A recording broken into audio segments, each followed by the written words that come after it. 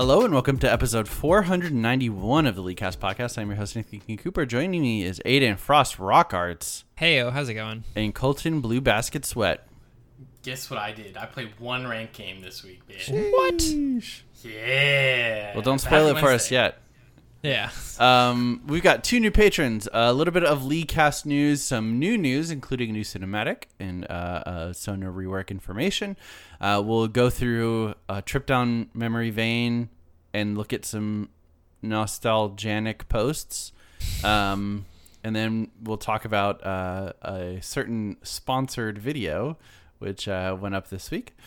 We'll talk about Roundtable, last week's answers, and read a new one, and then close it out with a couple of emails. So let's jump into it. Aiden, how was your week?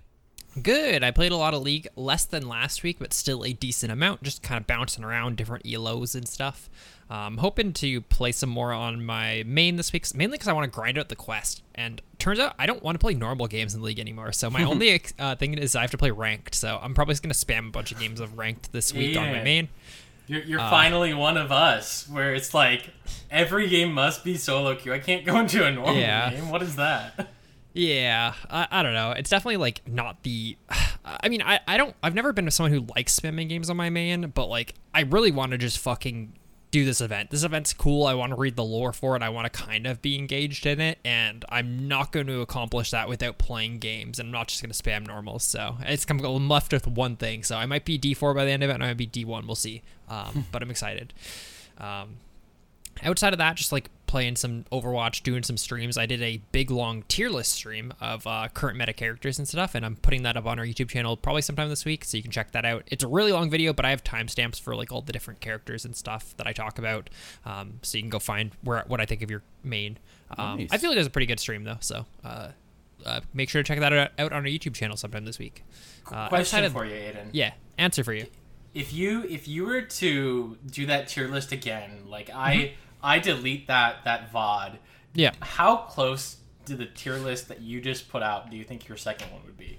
I think pretty close, mainly because I explained almost everything. And I feel like if I just put them all there without explaining it, I would probably not be able to recreate it, but I feel like I have a pretty good explanation for everything. There's maybe like a couple things I would leave out. Like 90+% accurate? Yeah, I broke every role into OP and then just strong. So like I have like two things for top, two things for jungle, like OP strong for each one. I feel like I can get every single OP one for sure. And then the strong ones maybe are a little bit iffy, right? But yeah. No, well, yeah, if it was OP or strong, and so it was OP, strong, or neither. Yeah, then I had like a category of like just I wouldn't recommend picking these characters currently. It doesn't mean they're bad. Okay. It just means that like I wouldn't recommend picking Alistar over like a Leona or something like that right now. Yeah, no, I just think it'd be like, I think it's always so funny that like if when people do like the S+ through like C tier list, like you could have them make that tier list 5 times and it would never come out the same. Oh, for sure, yeah. And I like talked to Trevor like for like the last 30 minutes of that VOD or whatever, and I kind of move stuff around a little bit based on his opinion as well. But like I feel like I could get most of it. I talk through enough of it, and I feel bad because there's definitely some characters where I just go, oh, this character's dog shit, and then someone's like, oh, I like that character, and I'm like, oh no, it's not like they're like actually unplayable, but like for example, mage supports. I shit on mage supports a lot in that, and I really don't think mage supports are good, but it doesn't mean they're bad for like lower elo. I think they're really good for like lower elo because you can just solo do enough damage. Like Bran can fucking wipe a team. I just don't think that he's ever worth picking, like in theory, like at my level of play at least. Yeah. So when do we redo the JoJo localization tier list? Oh, that was funny as fuck. Compare those results. Yeah, really. But other than that, not too much with my week. Just excited to be playing a lot more League. What about you, Colton? So yeah, as I said in my brief intro, I played one ranked game this week, and it was a win. Poggers. I've been mainly grinding TFT, where I went from I think Plat 3 to D4 in the last 2 or 3 days. The set is only I think like 10 more days till the like mid-set adjustment. And so I don't think I'm going to try and climb for Master, but I do still need to grind out some games to finish getting all the pass rewards. Yeah. But I was like, okay, whatever. Like I'll get where I need to be in TFT like to get my like diamond border, and I'll get my rewards, and then I'm gonna try to start jumping back into solo queue. So in the coming week or two, I'll probably get a few more games. I think I'm gonna stick to support for a little while I get my mechanics back. My one game was of Alistar, and I trashed those guys. I mean, we had kind of a winning everywhere, but I was roaming, I was starting fights, I was ending fights. It was a great time. I love Alistar. Oh, He's yeah. so fun. I love just Hex flashing into the mid lane and being like, "What's up?" Just do that with Yeah. Leona, and you have his ultimate on a like 10-second cooldown. Yeah. Yeah, but I when I play Leona, it's against TOS to say you can't milk those. True. Okay, yeah, true. Gross. Anyway, outside of that, still working a bunch on the condo, getting some floors down, doing some wiring this weekend, putting in some new outlets and switches and whatnot. But that's about my whole week. So I'll hand it over to you, Nick. Nice. I did not play any League this week. My girlfriend and I took a trip to Seattle and Portland. So that's what we did. It was really fun. Had a great time. Had a lot of really good food. And enjoyed weather that wasn't 95 degrees with 60% humidity. So that's kind of what I did. I think that's it, really. So yeah, let's get into the show. We've got 2 new patrons. Shout out to Zauman and Bert the Brute. Thank you for your support. Aiden, do you have any LeagueCast news? Nothing too crazy for LeagueCast news, other than I guess we're going to be recording our monthly patron show sometime this week, assuming it doesn't get pushed, and that will be fun. That will go up on our Patreon after we record it, and then a month later for non-patrons if you're not a $1 supporter. So, Hell yes. On to the news. We've got a new cinematic involving the Sentinels of Light and Viego. Viego's not in it, but he's involved with the whole Ruination thing. Super cool, very awesome. Kind of showcases how Sentinel Vane came to be. So definitely worth checking out. It was awesome. We've got. Sorry, go ahead. I was going to say, I wonder how many more cinematics we're going to get throughout this event, right? Because we know this event's at least going through like the rest of the month. I think there was actually a date. I feel like it ends like early August or something like that. I think we're going to get a weekly cinematic. I think we're getting a weekly cinematic. Yeah, because there's 2 full parts. There's literally 2 event passes from what I understand for this event. Interesting. So I'm assuming it's going to be like 2 full months long or something like that.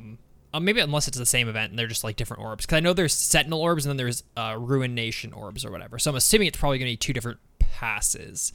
But who knows if they'll milk us or not. But either way, I've been loving all the cinematic content we've been getting. Like long form League of Legends cinematic content has never been bad, right? Yeah, it's always been good. Yeah, it's cool. I mean, some people are upset about the whole Vayne thing because the only goofy thing is that her hairstyle does change as she changes outfit. But other than that, it's like fine, I think. Yeah, that one's pretty funny. But whatever, it's a video game. Yeah, exactly. It's just she gets a new cool outfit, and that's about it. Cool. Next up is the profile / progression identity changes. Aiden, you want to run us through that? Yeah, so League is a game that hasn't had very much customization in like overall like profile and like I guess overall player identity, and they're hoping to change some of that because the only thing we can do currently right now is on your profile page you can change your background character to a character or a skin that you own, which I think not even a lot of people know about that. But this is hoping to change some of that. They're doing a ton of different things. They're trying to make it feel like players can kind of show off their own personal League brand a little bit. So some things they have in the work is, hey, those borders that you get from like hitting different like levels, like level 250, 300, whatever, you can now choose whatever one you want. So if you had a cool combination, like I know a lot of people like the, I think it's level 150 or maybe it's level 400. I think it's level 400. It's like a bunch of ice or whatever. A lot of people like combining that with like the Lysandra icon, and then they have like a full like blue color scheme to their thing. But turns out when they hit level 450, they just lose that. But now you can actually choose that. Yikes. Because like it would just like show whatever your current level is. So this is hoping to allow you to like customize and maybe make like your profile look something very unique to you. So they're adding that. They're going to completely be redoing how party systems and stuff like that, like loading screens and stuff look like. They're going to have tons of customization. It looks like you can like add tons of different ranked emblems and regalia and stuff. They're going to add what's the term I'm looking for? Like titles. You're going to be able to choose from titles. Some of the ones that they show off is like Dragon Master, Pog Lord, Savant. Yeah. I just want to be able to link my MySpace page to my League of Legends profile. Yeah. Like you search my summoner name and it's just the MySpace interface from 15 years ago. Yeah, it just like has like a bunch of the titles, but I think the titles are going to be like a really fun thing. I'm sure we can all find like goofy ones that kind of express ourselves a little bit. And they go on to explain like everything that they're planning on adding. I would recommend reading the entire article. It's mostly just, hey, shit's not customizable now, but it's going to be in the future, and hopefully you guys like that. And I think a lot of people are excited about it. So, Aiden, if you could replace your profile page with your Tom Kench how to play with PowerPoint, would you? Yeah, I would. That'd be funny. Awesome. Just go to my profile. It's got a guide for you guys. Nice. And then we've got Sona Rework coming out in 11/16, and essentially she's going to remain the same character. It seems like she's going to have a passive stacking system anytime you use an ability and it affects another champion. Either that like speed up or the shield and blocking damage and damaging enemies with your Q. It's going to grant you a stack. That stack grants ability haste up to a cap, and then that ability haste gets turned into ultimate cooldown. If I'm saying that correctly. So you stack up to say whatever X stacks is, and that all those stacks will decrease your basic ability cooldowns. And as soon as you hit that stack of like all my basic ability cooldowns are reduced by 40%, whatever that number may be. After that, you'll start decreasing your ultimate cooldown. That's the way they've kind of decided to like use this stacking system. So it's a little bit tame, but I mean, it'll be probably a buff for Sona overall. I mean, they might have to actually change some of their numbers, but it's cool. It's still like better than nothing. It's pretty weird that in this like update they didn't specifically mention any of our ideas from our show. Like with Mundo, they talked about it, True. and we know Riot Games, we know you're listening, and that you were like, man, we should steal their idea 100%, but you weren't brave enough. And even in this one, you're not even going to mention it. They're scared. They had to be a little more careful because we know. They know that if we fix their game, that people are going to stop complaining and it's going to just die.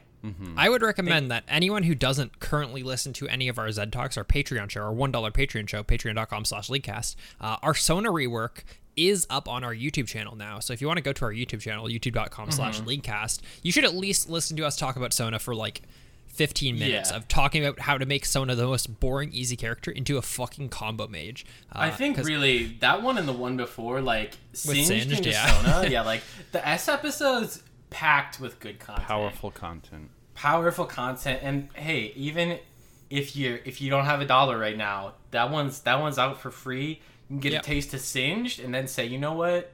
I want to hear what they're going to do to Sona. $1. Slap it down on the countertop. 100 pennies. Hell yeah. Hell yeah. Awesome. Aiden, do you want to... I feel like I'm just calling on you the whole time. No worries. Let's do Nostalgiana. Nostalgiana. So a couple weeks ago, I was talking about the original 17 characters in League of Legends. For week 1, we talked about the first 5. Week 2, we talked about another 5, or I think we talked about 6 actually. This week, we're talking about the last 7 of them. So I talked about 5, and then this is going to be 7. So we're going to be talking about Sion, Sivir, Soraka, Teemo, Tristana, Twisted Fate, and Warwick. So let me bore you with fucking old tales of before your time. Now, Sion's old passive, I think I remember it properly. Yeah. Nick, do you remember what it used to be? It was, I think, a 40% chance to reduce incoming damage by a flat amount. Yep, that's what I was going to say, is that it's like a fucking RNG to just flat decrease incoming damage from a passive ability. It definitely wasn't the best passive. So yeah, old Sion's passive was 40% chance to reduce incoming damage from basic attacks by 30 to 50 based on his level. His old Q was a point-and-click 2-second stun with a 100% AP ratio. Fuck old League of Legends. His old W is similar to his current W, but had a 0.9 AP ratio on both the shield and the damage of it. His old E was, once again, this is going to sound strange to any player who didn't know old Sion, but has listened to what his Q and his W were, both AP nukes. His old E was an AD steroid. It was a toggle where you toggle it and you get AD for HP. So you hit someone and you do more attack damage, but you take health as like a cost. It's like, deal 50 more damage. I think it was half was the cost. So like deal 50 more damage, take 25. Yeah. And it was a toggle. Yeah, and he still had his like gain HP on like last hitting or whatever, so you'd stack HP, you'd get tons of HP on this character. He'd have weird AP nukes, but he also was an AD like attack speed carry because his ultimate, get this guys, was a 20-second AD steroid that gave him 100% lifesteal, 50% attack speed, and it healed allies around him for 50% of the damage that he dealt. I forgot that he healed allies. Yeah. How didn't it max at 100? I thought it was 50, 100, 150% lifesteal. It was definitely like 50%. Oh, sorry, 100% lifesteal, 50% attack speed steroid, and then 50% for like people around him. I think at some point the lifesteal could get higher because I know I've been over 200% lifesteal on Sion before. Yeah. I don't think it got quite to 300, but there was like you used to be able to go just like 5 Bloodthirsters and Ravenous Hydra, and you would out heal their fountain. You just 1v5 them under fountain, just slap, slap, slap. It was so dumb. As a listener, you might be asking yourself, how the fuck do I play Sion? And usually it was just as a point and click AP carry, because turns out just point and clicking someone for like that much damage, true comboing into your W, which does a ton of damage, is very hard to deal with. Even though he had all these weird like 80 things, the main point and bread click and butter, stun. Yeah. Well, remember, Exactly. Stun with a 2.0 AP ratio between that and your W, or 1.9. plus 15% increased damage from Deathfire Grasp. Yeah, that's true. Yeah, baby. Yeah, old Sion was a mess though. Yeah. And it was just so funny too, because like I guess Sion's a ghost type Pokemon, because it was just mean look. What, Petrifying Gaze, I think is what. No, that's Casio, but like he just. Yeah, I like, wanted it to be that so bad. It was like a something stare. Like he just like looked at you real bad and you got stunned. Basically, yeah. He shot an I-beam at you. That was cool. I guess so. Let's talk about Sivir. Sivir hasn't been changed all too much. Her old passive was dodge chance. So when you were moving around, you got a little bit of dodge chance. That has been since changed to movement speed when you're moving around, which is that is correct, right? It's movement speed. Movement you get extra speed when moves. you hit auto attacks or Okay. abilities on champions. Okay, that makes sense. Her Q was originally called Spiral Blade, and it had a 0.75 AP ratio. Good old AP Sivir Qs were gross. Her W was a toggle. Oh, there's lots of toggles in old League of Legends if you can't tell that by now. And then her E used to cost mana was the biggest thing that was changed, honestly. I remember, like, if Sivir used her fucking E and then didn't absorb a spell, God, she got gutted. It was 150 mana at its worst. So you'd use 150 mana spell shield, and if it didn't hit anything, you're just gutted. Like, it would give still, like, a lot back if you did hit it, to, like, compensate, but current Sivirs are just, like, eating good with the 0 mana spell shield that gives mana back. And then her old R was pretty well the exact same. It's, like, very small changes, like a couple changes to how allies get movement speed and attack speed and stuff like that, but overall, she's pretty similar to, like, the same character as before. Cool. Soraka. Soraka is a fucking way different character. So Soraka has had 2 different passives in her lifespan, other than her current one now. Her first passive was just literally giving magic resist near her. You got 16 magic resist if you were at 1,000 range near her, which is kind of strong early, then kind of dog shit late game. Her second passive, though, was much more interesting. It gave HP and mana restore. So it increased the potency of her heals and her mana restores by 1% for every 2% of the target's missing HP. And you might have heard me, I said mana restore. We'll get to that in a second. So her old Q was Starfire, or Starfall. I think it's still called Starfall. But this was a very different ability. Starcall instead of Starfall. Cool. So this was a 40% AP ability with a 2.5 second cooldown that reduced armor by 6, stacking up to 10 times. So you just call down, like, a bunch of beams hitting everything around her, reducing everything's MR and doing like a ton of damage. Also hitting this reduced her W cooldown, which is her heal ability, which we'll get to in a second. But God, old Soraka, you just like play her as like a almost pseudo tank character, and she just run around just slowly calling down stars, reducing everyone's MR in a fight. Oh, it's so fucking gross. And so for those who are having trouble visualizing, like Yeah. it wasn't a skill shot, it wasn't a targeted Yeah. ability, it was just be in range of enemy and it hits them. So it was almost like if you had like Karthusar with no channel time, and it's just everything within a very large range gets hit by one of these stars, dealing damage and shredding MR. And you could get like negative MR by a significant amount with a lot of star calls. Yeah, that stacking magic resist debuff also had a AP ratio on it as well. So if you were full AP Soraka, you could reduce their MR by like 80, 90 by like stacking it. So it was kind of crazy. I don't know if you remember, Aiden, but I think one of the first games we played, I played Soraka Jungle. It's on our YouTube channel. Yeah, I got a double kill instantly. Yeah. Her W was heal, but it also gave armor, which I completely forgot about until I looked at this. You know what its armor at max rank was for 2 seconds when you healed someone? It was 110 with a 15% AP ratio. So you could just heal someone, they would get a fucking billion armor, and they'd be like very, very unkillable for like a while. Her old E, as I mentioned before, it restored mana or it silenced an enemy. So if you used it on an ally, you'd give them a bunch of mana back. If you used it on an enemy, you'd silence them. So there was definitely metas of your Soraka kind of just roams around the map healing and mana topping off everyone on your team. And it was kind of like not bad. Med pack running around. Yeah. And then kind of boring, but her ultimate is pretty well the exact same. There's some slight changes to it, but it was kind of just the big AoE team heal everyone on the map. But God, old Soraka brings back some fucking nightmares of top Sorakas, mid Sorakas, roam Sorakas, all that stuff. Just yuck. I believe there's still back in the pre-Wambulance days when she didn't run fast. A professional game where High played at mid, and I believe they stomped. Those bananas, dude, they're dangerous. Yeah. Next is Teemo, who I actually had the least amount of I guess remembrance of like how his gold kit worked and stuff. Mainly because like a lot of his old stuff is like alpha stuff, which I didn't really play alpha. So his original passive is called Eagle Eye, and it just gave him increased vision. He just had larger vision range than any other character. Interesting. His passive number 2, though, was called Trailblazer, where he got that same increased vision from his original passive, but when he walked around, he created a trail kind of like Singed Poison that allies would get bonus movement speed following it. Huh. Yeah, and then they, like, once again, like, right out of alpha, they changed that to his, like, sit in a bush and turn camouflage. God, that used to be so dog shit, though. When he first got his camouflage passive, it took 6 seconds of standing still to become invisible. And then it was changed to 4 seconds, and then it was changed to 3 seconds, then it was changed to 2 seconds, then it was changed to 1.5 seconds where it is today. It used to be, like, you couldn't move, period, regardless of bush or terrain. Yeah. So, I mean, at least now... I mean, it's 1.5 instead of 6 seconds, so it's 4 times a shorter amount of time. But like, yeah, you can at least move in the bush. Whereas before, it was like the Teemo went and he was there for 6 seconds, so you probably knew where he went invisible, and it's just too bad.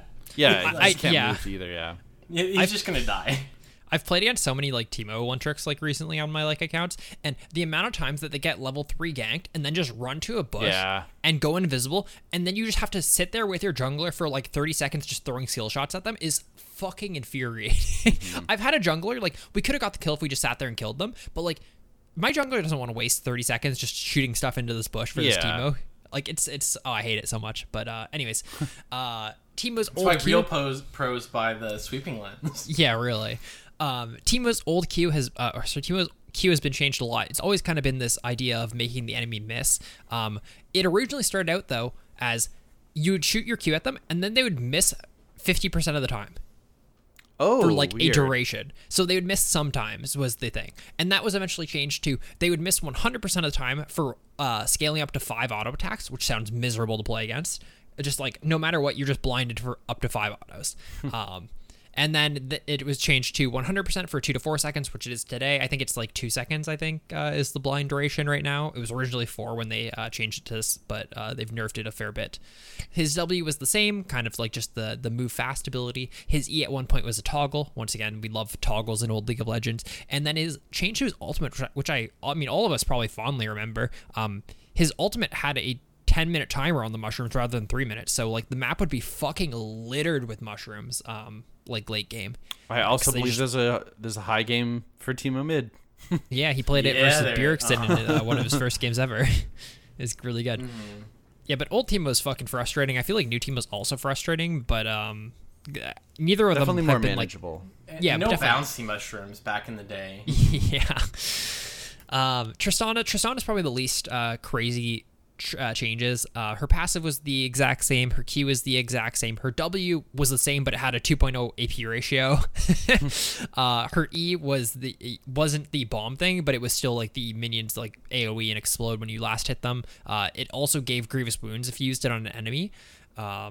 And then her ultimate was the exact same, except that it also had a 2.0 ratio. So there was the meta of AP Trist is pretty good because her ult has a 2.0 ratio and her jump that resets has a 2.0 ratio, right? Her and E because- also had a fat damage ratio too. Yeah, it was like 0.7 or something like that, but it got gutted before.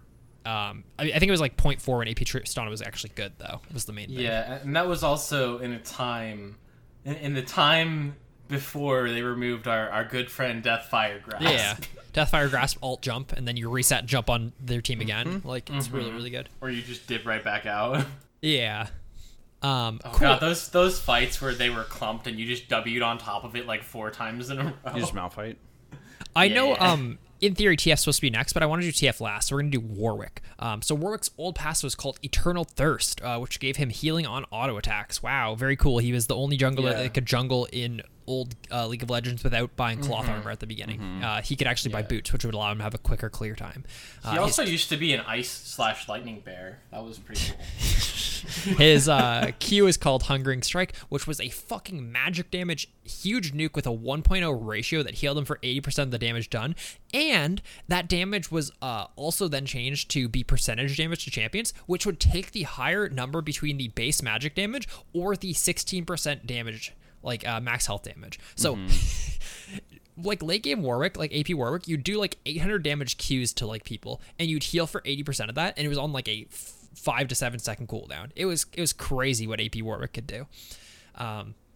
His W is called Hunter's Call, which was just an attack speed steroid, which also gave attack speed to your allies around you. His E was called Blood Scent, which just gave vision of enemies who were below 50% and gave kind of bonus movement speed when it was active. And his ult, which some people might remember, was called Infinite Duress, and it was a blink point and click suppression that did 70 damage plus 40% AD times 5, and did on hit damage times 5, and had 30%, gave him 30% lifesteal during it. God, Warwick had so many goofy builds. You could play tank Warwick, you could play on hit Warwick, you could play AP Warwick. Like, it was crazy what you could do with this character. Patch 420. Yeah. AP, He or, was fun, though. on hit Weedwick.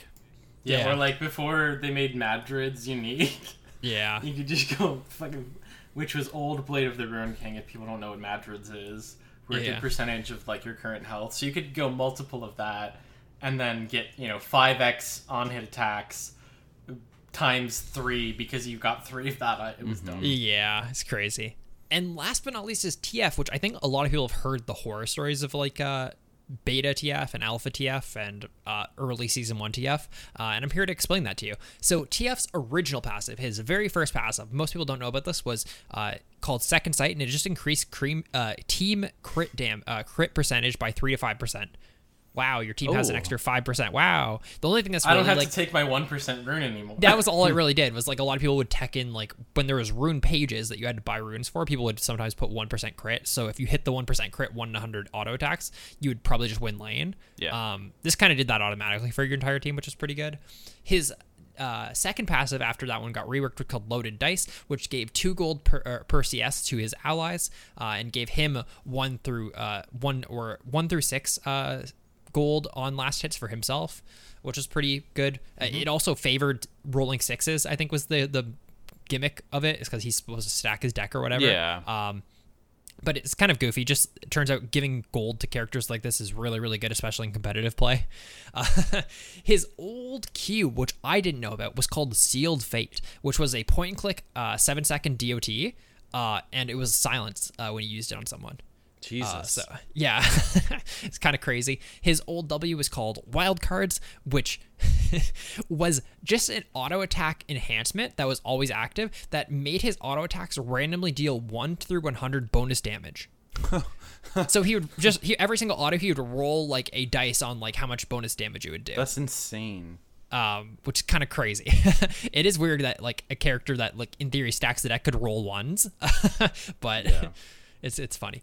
His second W, which everyone knows now, is called also called Wildcards, but it was very different than how Wildcards functions today.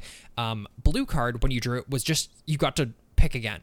Like, you just pick again. Blue card didn't do anything. It just make you roll the dice again for, like, what card you were going to pick. Red card was the same. It was AoE damage. I think the AoE is a little bit bigger. Gold card, though, was an AoE stun, and it also did the most damage. For what I learned, though, and this is the first time that I've heard of this, so may not be true. Apparently, it was easier to pull blue card than red card than gold card. Like, for example, it'd be like a 2-second window for blue card, a 1-second window for red card, and like a 0.5-second window for gold card, right? Which makes sense if that is the case, or else I don't know how Riot ever would balance a game if blue card literally is a reroll and red card is just worse than gold card every single time. You just press W and it generates a random card for you. Basically, You don't get to pick. For those, like, there was that tech, though, for a while where people realized that you could select gold card, auto cancel, and then you could hold gold card forever, like because like people would like you'd choose your card and then you'd like would have it stored or whatever, and it's just like there's tons of gimmicks with that. Anyways, onto the bread and butter, though. His E was called Gate. Yes, the second part of his current ultimate was his E ability, which was a global teleport with an 18-second cooldown late game. So while Gate was active, while his ultimate was active, Destiny, he would teleport instantly without even the channel, but without it, he would just like have the good old TF teleport that we know today. So imagine him having that ability on an 18-second cooldown as a basic ability. That's crazy to me that anyone thought that was balanced. That was only an alpha. They removed it pretty quickly, but holy fuck, Gate was crazy. Yeah, I'm imagining like the shenanigans, yakety stacks of him like going for a backdoor and having awards like right when they're about to reach you, he like teleports back out towards Baron. Yeah. And like by the time they get there, he just jumps back because the cooldown's gone. Yeah. Yeah, they eventually moved that portion of his ultimate portion of his E back to his ultimate. His second E was called Stack Deck, which is the attack speed steroid, and every fourth auto did bonus attack damage. The craziest part of this ability is that it just gave CDR, gave 15% CDR, which on a character like TF is just crazy that they would ever do that. And then his ultimate was Destiny, which we now know as the like kind of mini range teleport. We call it like semi-global, but before it was a global teleport that gave vision of everyone. It also gave vision of himself when he used it, but it would globally slow all enemies by 40%. Wow, that's insane. And when you comboed it with your E before his E got reworked, it would just teleport him instantly without any channel. It's like, holy fuck, that.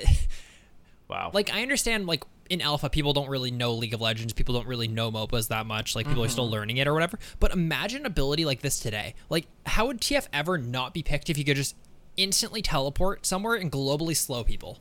Yeah, there's no shot he wouldn't. Yeah. It's such an anime move, man. Just Yeah. literally showing up anywhere behind you, nothing personnel kit. Yeah. It's crazy.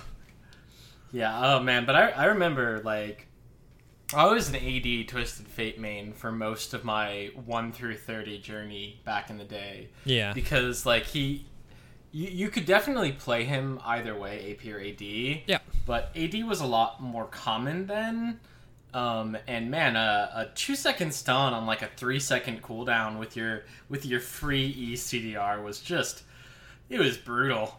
I mean, like, even after, like, all the reworks of, like, making his wild cards less potent, there was still, like, a, like, number of years where you could hold the pick a card over your head, so it's, like, going between blue, red, or yellow, blue, red, yellow, for, like, 8 seconds, and then you could hold the card for, like, 5 seconds, and then you would use it, and then it would be up, like, 3 seconds later. Like, you would just have, like, I don't know, like, what would you say, like, 13 seconds of, like, lane priority, just pressuring that you could just by not choosing a card. Yeah, like the fact that you could stun them whenever you want. Like that's so crazy that was in the game for so fucking long. It was just a massive amount of pressure. Yeah. Cool. Jeez, that's wild. Nice. Thanks for taking us down memory vein with this nostalgia. Let's talk about competitive league, where a certain Counter Logic gaming team released a really dumb video. Have you guys? I haven't seen this. You haven't seen it? No. It's the general manager telling the players he loves them. They're like brothers. Since they went 0-3 instead of since they went 1-2 instead of 3-0, it's going to be the last time their roster of 5 plays together. And the players are obviously like pretty shaken up about that, like learning about that news for the first time in that video. And the craziest part about it all is like in the lower third, every like 20 seconds, Colton, a fucking Bud Light ad like appears. Yeah. It's like, this is your Bud Light cool off moment. Yeah. Wait, oh god, okay, I'm gonna. Because there's I need like to watch sponsored this right content now. or whatever. Like it's been removed, but you can probably find like a re-upload. I'm sure someone You in can, Discord's for like sure. posted. Yeah, but, I think I've found it. Someone's Like- also posted on Twitter again. because like I think it's cool. I think very many, like a lot of people like seeing behind the scenes stuff. Like it is very cool as an outsider being able to see like what a team meeting is like, right? Yeah. First of all, there are problems with talking to your team like that on camera after losing, because they're all just like sad because they like fucking lost a game. Yeah. But like I don't know, there's some merit for it. Like I think TSM, like it's not even remotely close out of TSM's wheelhouse to post a video of like whatever their series it's called now, of like them being like, oh, we just lost, guys, like we're looking into roster changes. I don't think that's that big of an issue, right? I think there's like maybe like issues with like CLG's branding of kind of always being like this family comes first like team brand or whatever. Yeah. And then having that, but like I mean, I don't think anyone would bat an eye if TSM did that, for example. The issue is that it's a fucking Bud Light sponsored content. It's just Yeah, so I think that's fucking weird. I do think that's the weirdest part of it. I don't know. It's certainly like out of place and probably shouldn't have been posted. But I think this is something that happens with most LCS teams like all the time. I went back like 100 Thieves' handling of the media situation the first time. Yeah. Cloud9 uploaded a very similar video with the initial benching of Sneaky and Jensen.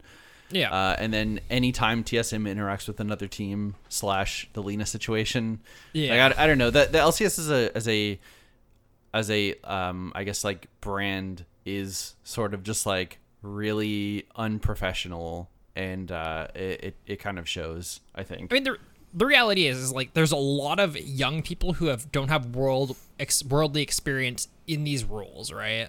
Like, Yeah, I mean, yeah, Yeah. of course. and it very much shows in things like this, right? Like I think Yeah. that at least I hope that in like a sports league you wouldn't like fucking be like, oh, this is our whatever sponsored thing. You're getting benched, homie.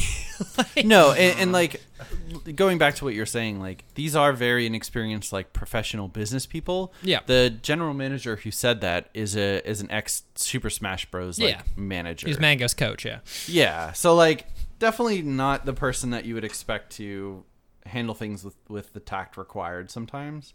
But I don't know. I think people are making such a big deal out of. I also like Well, I don't mean, think it's whatever. anyone individual's like fault, right? Like it's not Tafo's fault. I'm sure that someone came to him and be like, "Hey, we need to put out a fucking content piece. Yeah. Go talk to the boys. We're gonna record." Yeah. Yeah, or even like maybe they were filming it, like not unknowingly, but like they were there filming while he was having this chat with like no indication to him that this was going to be their Bud Light sponsored content. Yeah. Oh Right, no, you're no, like, I'm yeah, sure they we're just- film. I'm sure they just film after every single game and Yeah, pick and choose what to upload. It was just that's a wild thing to select. When I saw the way you titled it in like our show notes, Yeah. just like DeMonte cooling off with a refreshing Bud Light #ad. Yeah. I was like, oh, is it gonna be like, ah shit boys, we got 3-0'd this week. Let's all enjoy a Bud Light, and like really like cheesy sponsored content where it's like, you ever have a bad day in solo queue? Cool off with a Bud Light. No, I don't know. That would be funny, but That- It was that would've been sponsored by funny, Bud yeah. Light, and then because Pobelter got benched, right? And they picked up DeMonte to replace him. That's the news, by the way. DeMonte's Good. CLG's new bid, which is probably a huge improvement, by the way. Absolutely. Paul Belter tweeted out, just got Bud Light TM aced, and he's holding the Bud Light, giving a thumbs up. Yeah. Just funny as fuck. Way to be a good sport, Paul Belter. Yeah. Hey, you can say what you can about his gameplay, but I'm a Paul Belter fan. Yeah. Fair enough. But I was not expecting that video to be the. Yeah, Oh, it's man. it's super weird. I definitely think that they handled it not properly, but I also think that there's definitely way more people taking issue with it than like other orgs would have for it, I guess. But you could argue that's how CLG's built up their like fan base and stuff. Who knows, right? Yeah, I think like maybe this is just an outsider looking in, but I think people do like to shit on CLG a lot. But yeah, I couldn't see this going that way with like I couldn't see a TSM disappreciation thread, or like this team should be relegated, like management should be forced to sell. Yeah. Yeah, imagine like if TSM had like one of their upper level management talking about private contract issues while somebody in the room was streaming. No, Hey, but like, and also there's no way anyone would make a fuss about that. hey, don't forget that one time that Doublelift was on Team Liquid, shot the bed and basically tanked for a split, and then got traded to his girlfriend's team. After a week, quote, a week of being on the market. Yeah, I don't know. There's like tons of issues with like the scene. Yeah, I yeah. also think just like I don't know. I guess it's not like super relevant, but like a lot of people are like talking about CLG should be forced to sell. The whole point of Riot having those issues, like, so Riot has in their clause for LCS franchise teams that if you underperform like bottom of the pack or whatever for X number of splits, right? We have the right to ask other teams and get our opinion on if we like want you to sell. Like we can kind of force you to sell if you're underperforming and not putting money into it into the scene or whatever, right? And why are people complaining about CLG, man? CLG like is one of the only bottom teams that actually is investing money into the scene. Like yeah, and like FlyQuest, Golden Guardians, like these teams put like obviously Golden Guardians had like issues with like their funding and stuff like that, but the reason why these teams aren't putting money into the scene is because they're not making money. If Golden Guardians was making buku bucks from League of Legends, they would be buying good players. You know what I mean? If FlyQuest was making crazy money from the scene, they'd be like putting way more money into the scene. CLG, obviously in the same situation as FlyQuest and Golden Guardians, they still got Broxa, who was probably an expensive purchase. They still got Finn, who was probably an expensive purchase. They're still trying to make their roster better, and I feel like, I don't know, shitting on them for this is crazy. They're like one of the only like bottom teams that's actually trying to make their roster better. Yeah, and I was gonna jump in on that where it's like it's a good clause to have that available, but the point is that we don't want we don't want these big companies to buy a spot in the LCS to use it as a sponsorship vector and not try and contribute to the league. Like, we don't want Golden Guardians to be able to, like, put their brand on it, throw in 5 random plat players and be like, lol, our overhead is $10, but we're getting all of this, like, free advertising. And obviously, it's more complicated, but, like... Yeah. Hey, is the team making a good faith effort to improve and be competitive? Yes, like, hey, if being the number 1 team or like an internationally competitive team was easy, then we'd be doing it more often. Yeah. But it's fucking hard to be a team that can beat the Liquids or the TSMs or the C9s of the world. Like, it is, these are the best of the best in North America. So even if you are coming in like 7th or 8th consistently, like you're still trying.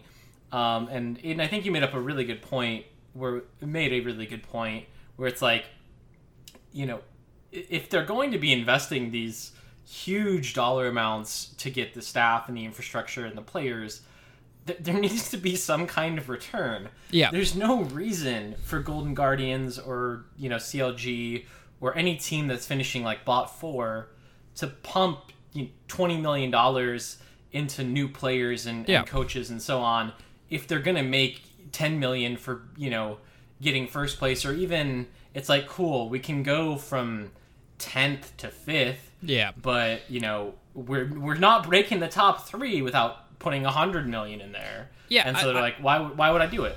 I also do want to make one more point about like the whole like getting rid of teams and franchising. A lot of people have this notion that removing a CLG, a team that has been underperforming for many years, would make the franchise league better. It would not, though, from my understanding, right? If you remove a league, you decrease the value of the league, right? Why would another team want to take this spot of this team that is being ousted of their position, right? Like, that just, like, screams, like, financial, like, insecurity, right? Like, if the fact that you can spend $20 million or whatever buying a spot, and then a couple of years later they go, hey, we're making you sell, goodbye. Like that's bad for the league, right? Never wants to implement that. It degrades the faith. It degrades the faith people have, and like that these big sponsors and big spenders would have, you know, buying or funding a team, right? Where it's like, okay, if I'm putting all of this effort into getting a slot, like, I want to know that that's going to be some kind of long-term return. Yeah. And not that, you know, if I put all this money in and let's say buy like a 10-year slot, if we don't do good in the first 3 years while we're still building up and like trying to find the players and the staff, they might just try and kick us the hell out. Yeah. Which, that's kind of wild. And I mean, so that there's the faith that investors are going to have would be degraded by them being kicked out or you know, pressured to sold.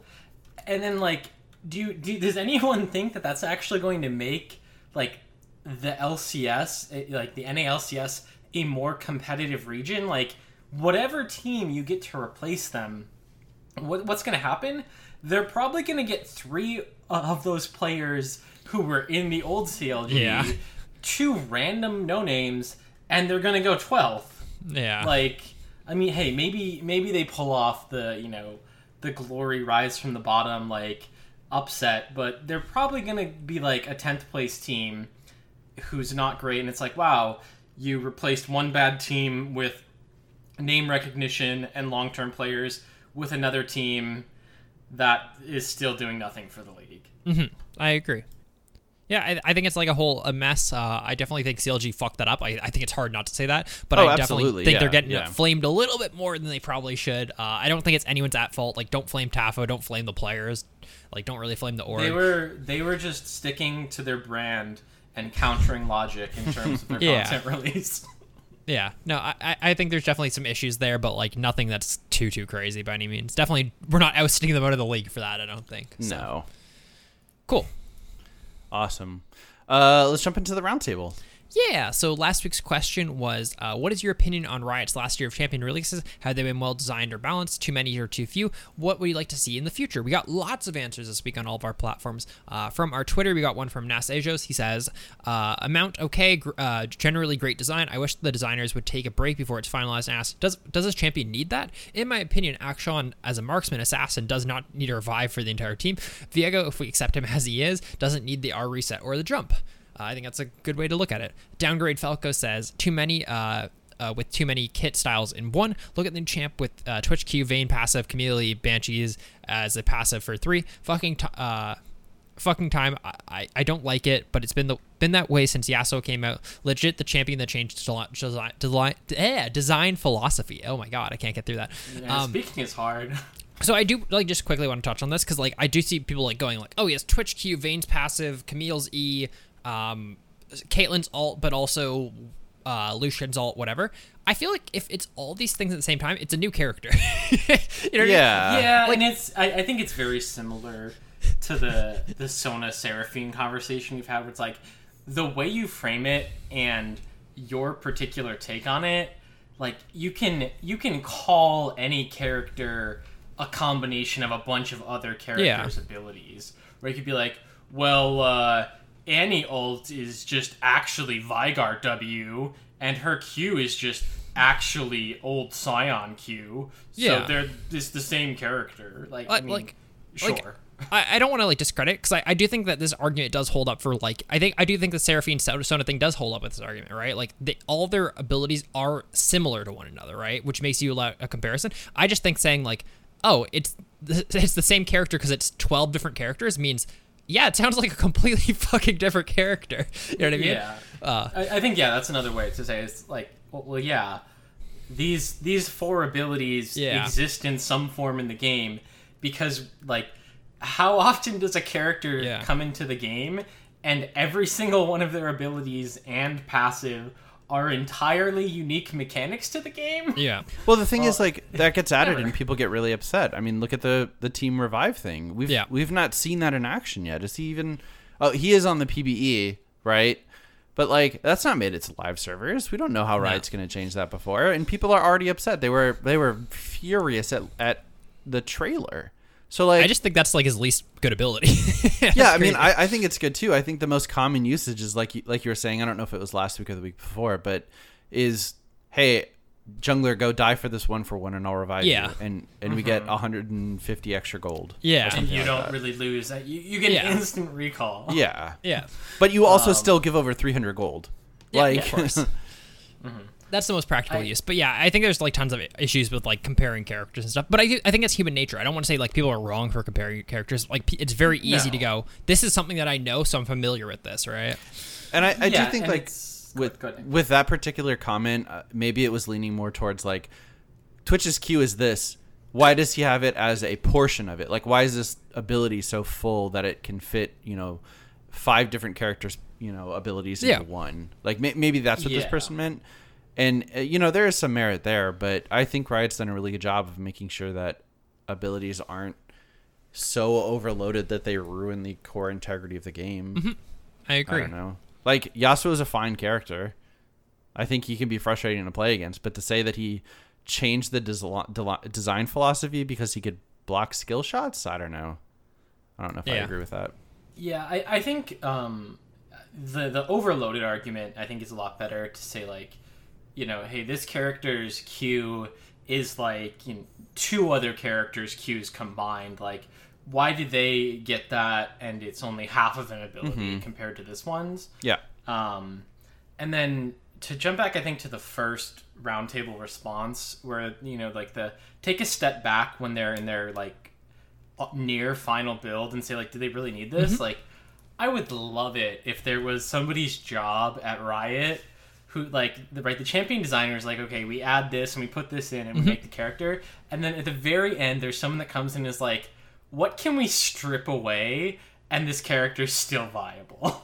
Yeah, this character still functions as he's like designed, but without all the guff. Yeah, right. To be fair, in that case, that job probably exists. It might honestly might.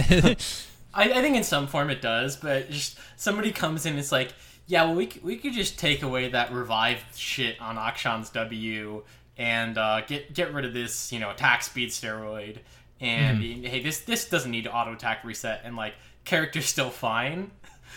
I just think it'd be so funny for somebody to come in and do that. Which there's probably some level of that where somebody is coming in and being like, what can we strip away, or if we release them and they're a 54% win rate, like, where are the immediate areas we could tone back? Yeah, for sure. Awesome. Last tweet is from Sir Fishy. He says, except release Samira and maybe Yona. I was pretty happy with all the champs from this year. Hell yeah. From our Facebook, we got one from Elliot, and he says, I forgot every champ that was released, but didn't care for...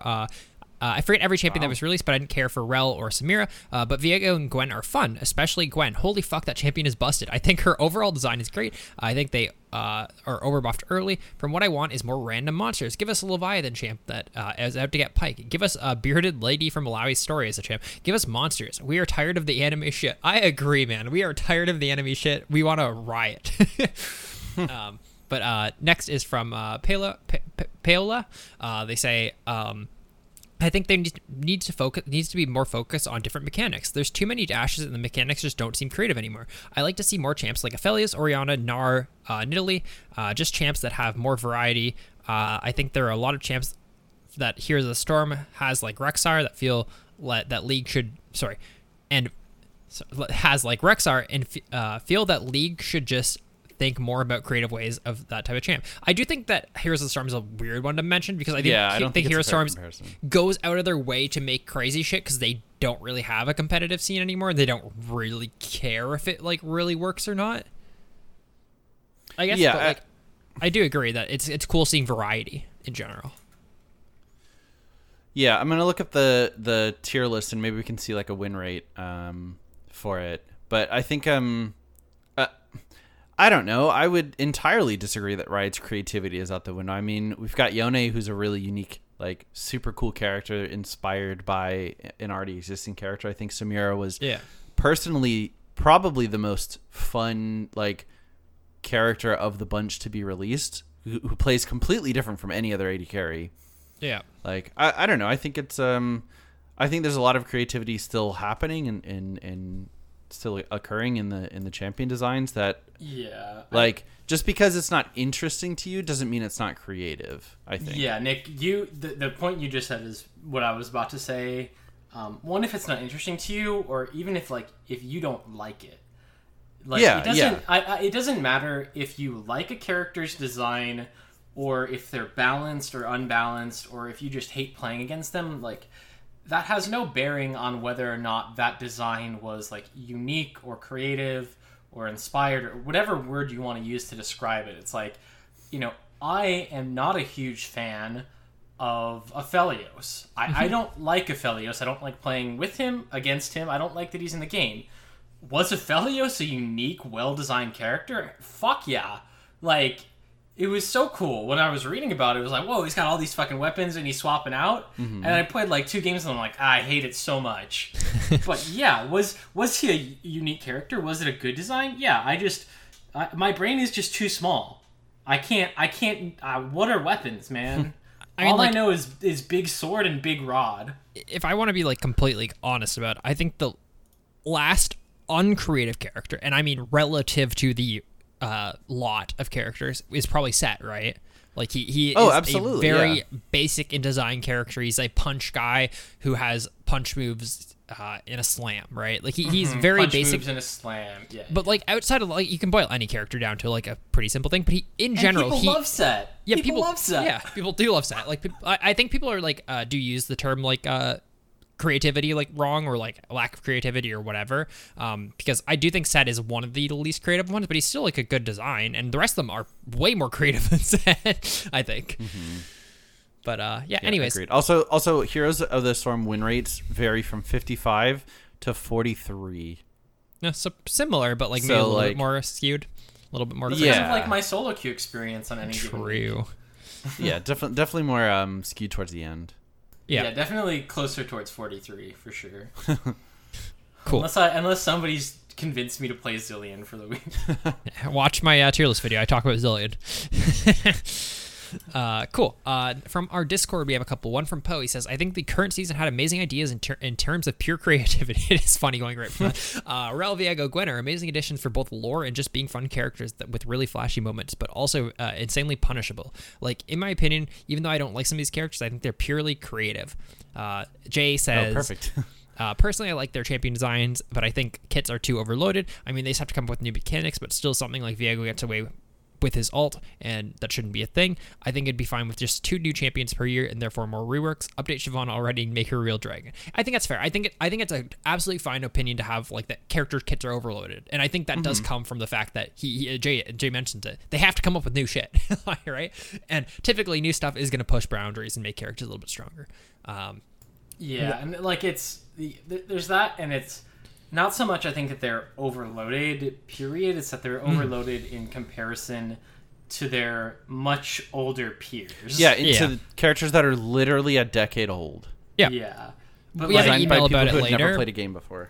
But like, we have an email about it later, and they're talking about how like new characters feel strong because they have a ton of new like mechanics and stuff, and old characters feel strong because their numbers are overloaded, and that is a constant balance issue. I'm sure that Riot has to deal with, right?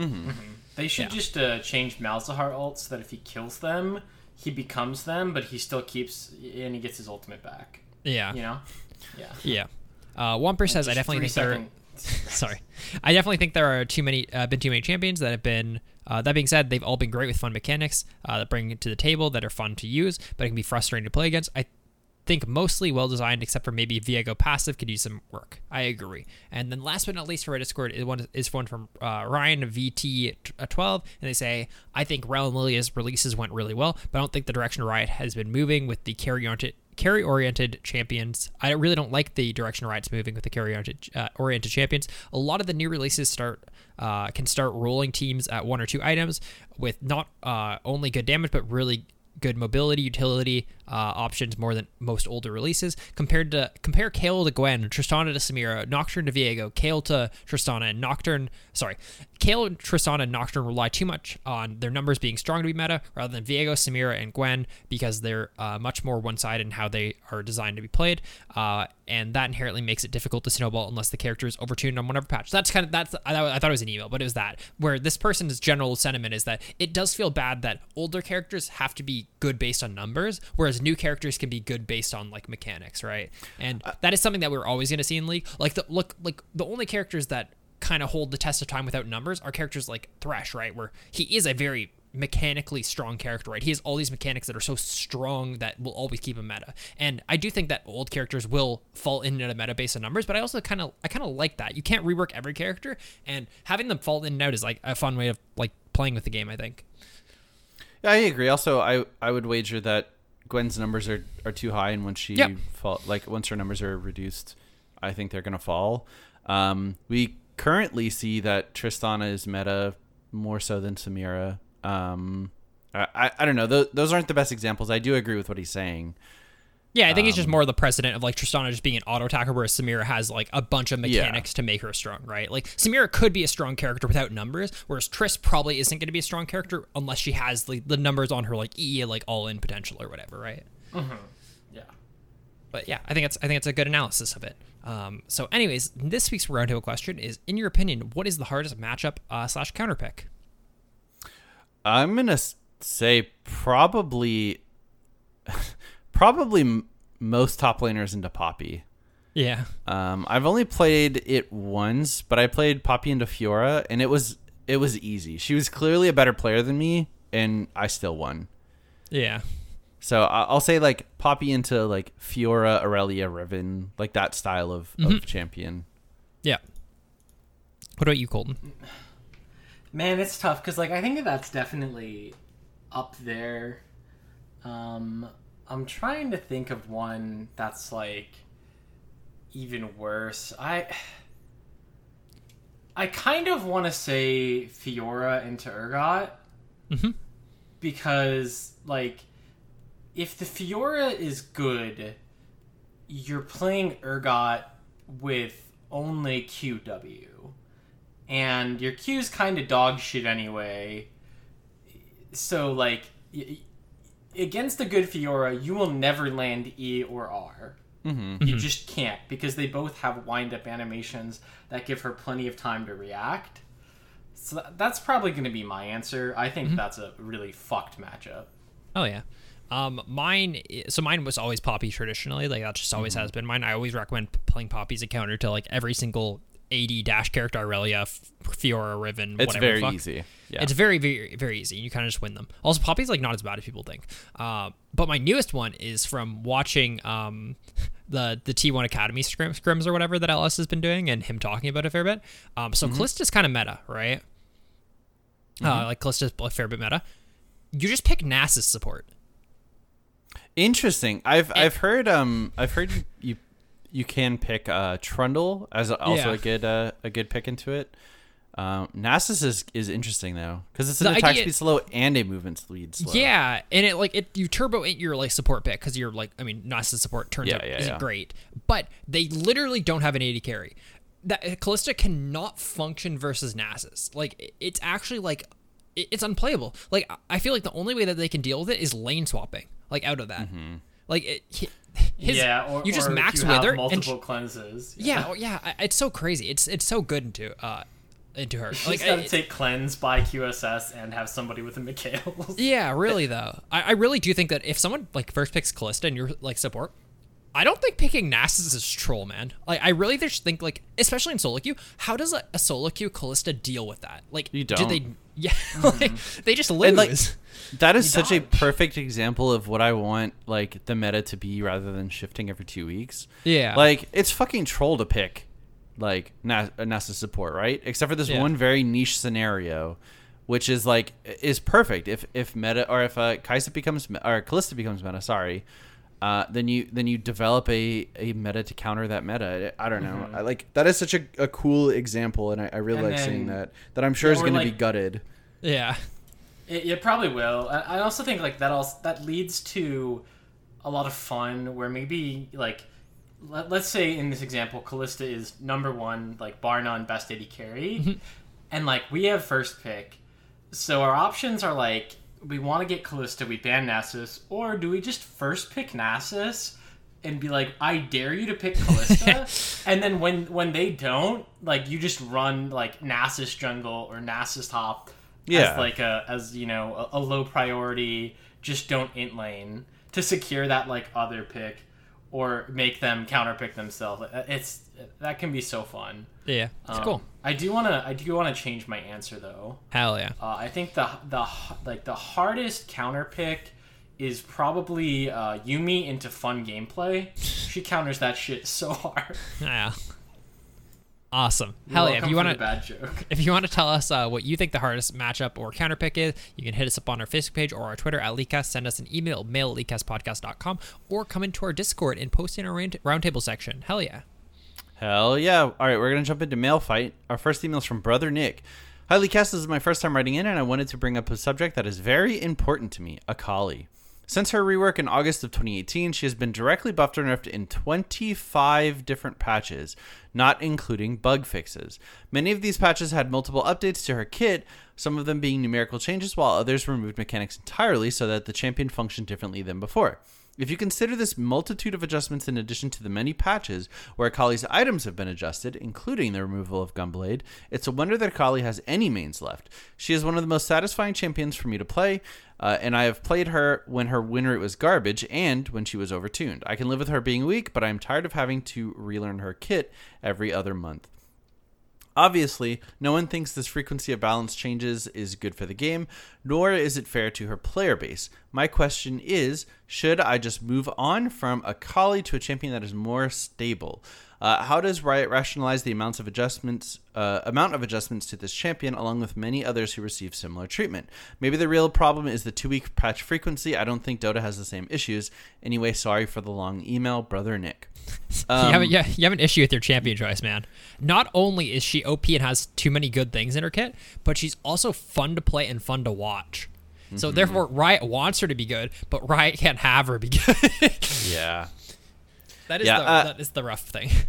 Yeah, Dota, I mean, I think you nailed it on the head. Like, the patch turns around too frequently, so that if a character is too strong, they just remain strong rather than, like, someone trying different counterplay to it, right? And I think Dota actually suffers from the opposite, where the patches are a little too infrequent, so a meta kind of develops and then becomes stale and redevelops. But a lot of the top tier characters remain top tier for a little bit too long. But I mean, if you're enjoying playing Akali and she's your favorite character, like, I'm sure it's not going to take too long for you to relearn those mechanics, especially stuff like, I don't know, her E. You can't cast her Q during her E now. Like, that can't be too difficult to just wait until the E lands, or keep spamming and it lands like afterward or after you land. I don't know. I don't think any of them have been too drastic that change the way the character functions. Like I'll say like a Diana level change where, okay, now you just have 2 different abilities, like in different orders, and that's drastically changes how your character functions. Yeah, I also think I would say it makes sense in my mind that the kind of players who are really attracted to maining Akali are probably not super upset at like consistent changes, right? Because like she's a flashy, high skill floor, high skill ceiling character with a lot of outplay potential, and so like the idea that they're making changes and you get to do like new unique things when it's changed each of these times, like I don't think that that's something that a lot of those players, and obviously this Akali main is not in that group, but I guess in the way I think about it, I would think that a lot of Akali mains are like, yeah, cool, like I get to learn new combos now. I get to, practice something new and different, and I have like a new vector for making an outplay, as opposed to maybe let's say a Nivea mains who have by and large had the same character for 9 years. Yeah. And whose combos and like nothing's changed other than, you know, the recent Q goes a little faster. So I don't know. I think that there are other characters who've had it definitely worse, but Akali has been subject to a lot of adjustments recently. But again, like you guys are saying, she's exciting to watch, she's exciting to play, and they want her to be good enough to get picked, but not picked every game. And they're just going to have to keep adjusting her to kind of keep doing that, where you like bring her in, bring her out, bring her in, bring her out. Mm-hmm. Yeah. Keep playing it if you enjoy it. That's what I say. Yeah. Thanks, brother Nick. All right, next email is from your friendlyhood, your friendly neighborhood Nitrous God. Hey boys, last week there was an email regarding Shyvana and her playability in the jungle. And while I agree she is 100% not the best jungler in the game, she definitely makes an impact when it comes to her presence in a fight, and is very easily underestimated. It's not really advice, and it's not really a question, so apologies for that, but I just wanted to sort of reach out to this person and say, keep playing who you love. The jungle right now is, in my humble opinion, not in the best place in regards to what is expected of the jungler, but I think Shyvana still does the job well, and is a hell of a lot of fun at the same time. Keep up the great work, guys. I'm hoping to join the Discord soon. It's not hard. You just go to our website, leakcastpodcast.com. You click the little Discord widget. Boom, you're there. Mm-hmm. Yeah. How much does it cost, Nick? How much does it cost? $0. Free 99. What? Free 99. That's such a great deal. That's crazy. That's crazy, right? Mm-hmm. Now, you won't have access to the Patron Lounge where Nick posts his OnlyFans content, but Only friends content. It's only $1 to get in that lounge. Yeah. And we have really comfy lounge chairs. Thank you, Nitrous God. Mm-hmm. Next email is from Armis. Hey, Leecast, been a while, huh? I feel like I'm back to living in Texas in this heat wave, even though I'm on the West Coast. But I'm not here to talk about that right now. Nick, you and I are both CLG fans. I've been thinking of ways that could better their chances of success. The draft changes were a good start, but I don't think it was enough. There definitely needs to be roster changes. I wish I could set this in stone, but this is my dream roster. Keep Finn top. He's probably their most reliable player aside from Turtle. Bring in contracts over Broxa. He may have only shown one game in the LCS, but it was an impressive one against TSM. Bring in Demonte over Pobelter. With how lax the mid-meta is, I feel like Demonte can play something he's comfortable on, or they could bring in a rookie mid and build synergy between them in contracts. Keep Turtle. He's playing well, but replace Smoothie with an import support. My dream support would be Limit, another LEC player, and Swolebro for Finn to get along with, and an amazing engaged support player.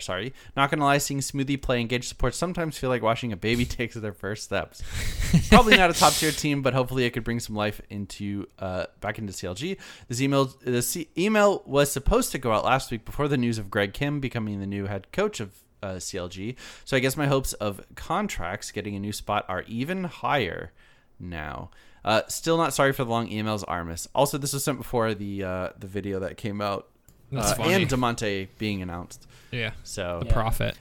Yeah, I mean, I think my current dream roster would be like Finn top and Cody Sun 80 carry, and I have no clue for the other roles. So Cody Sun 80 carry would be sick. It's insane that I like Turtle as a person. I think he's a fine like plug and play player, but I don't think he should be a starter personally. Yeah, or he should be very much like a fill player on another team, where it's like, hey, we can start Turtle because we want our mid lane to be the focus of the team, and he's just going to sit there and like put out average DPS with average performances. Well, he currently has the highest gold share of any AD carry with the third lowest damage share. So he's getting the resources. It's just like he's not performing with them. I do think the current AD carry meta of like, hey, farm until you have one item and don't fight before then is like not good for him. A player who historically like likes to play very aggressive. Yeah. But I don't know. I would like to see a lot of changes with the roster. I think I only really want to keep Finn, and that's it. I think Finn's looked really good. Oh yeah. But thanks, Armis. For the email. Next one is from Dippy. He says, as a FlyQuest fan, I'm really happy with the roster changes. Point 1, Licorice was signed on with the intention that he would pull things together, but a shot caller he is not. Point 2, the FlyQuest main roster can now work on the synergy and playstyle in the easier learning environment of Academy, where they can play without the tilt. And point 3, FlyQuest Academy roster is top tier for Academy, and if they can do decent in the LCS, that is really good for developing NA talent long term.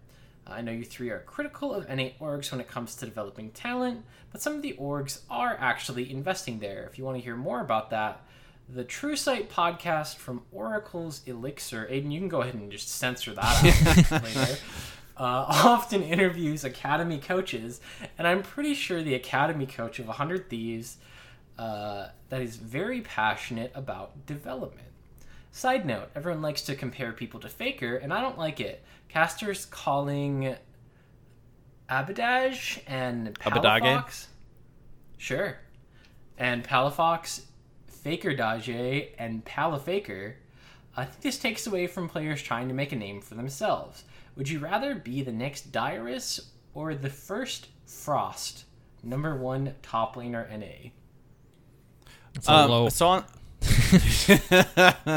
I mean, on to the last point, it's just it's not even comparing them to Faker at this point, because Faker in that context is no longer the player, but more like a verb or something like that. Yeah. I'm sure it's done in sports constantly. It's like an adjective. Yeah. It's a descriptor for a up and coming player that has the potential to turn the scene on its head. Yeah, which is a tremendous compliment, because there is no esports figure like Faker at the moment. But I mean, I guess I understand these players are still going to make a name for themselves, regardless. But it should be seen as a tremendous compliment and a very high praise for sure. I think the FlyQuest change was really good. They were they're probably locked into bottom 3, maybe bottom 4 at the best. Yeah. And their Academy team is fucking smurfing. I don't know what they did to Licorice, but yeah, Jesus, he looks good. And then there is a big difference between being passionate for development and actually developing talent. Yeah. 100 Thieves is a good example.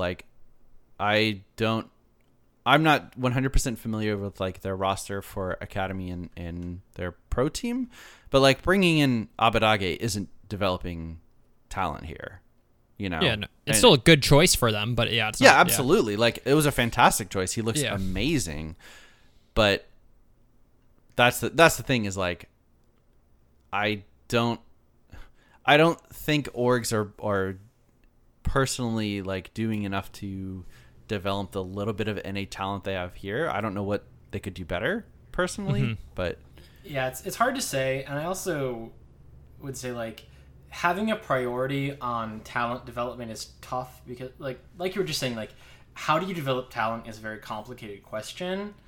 And if they, let's say, put in 5 rookie players that they want to develop them all, that could crash and burn very easily. Yeah. Whereas if they had 3 retired ex-veterans kind of players, where it's they're not really LCS material anymore, but they can sure as hell get a framework together for an up-and-coming, mid laner, jungler, AD carry, top laner, whatever it happens to be, to learn how to play on a team, be successful, and eventually move into the LCS. There's, I'm sure, tons of different perspectives on how to find, identify and then foster talent, but it's definitely a tricky thing. So thanks for the email, Dippy. Hopefully we addressed your points. I see in our live chat some breaking news. T1 has terminated the contracts of Danny and Zephyr, apparently. I don't know who those players Those are. are the coaches, right? Both are coaches? I don't I know. believe. think so. Yeah. I know Zepha's one of the coach. I'm assuming Danny is the other coach. I would assume. Yeah. So I guess some T1 changes for the LCK. Are we seeing T1 LS or no? I don't know if that's all. I know is that this is in our live chat that like. I know, I'm just saying, like, is that what we're seeing? Do you think or no? Like, I'll wager yes. I think there's a chance, and it might maybe they'll announce that he's been shadow coach for the whole time. that would be And bad. that, like- Their coaching's Yeah. bad. That's really bad.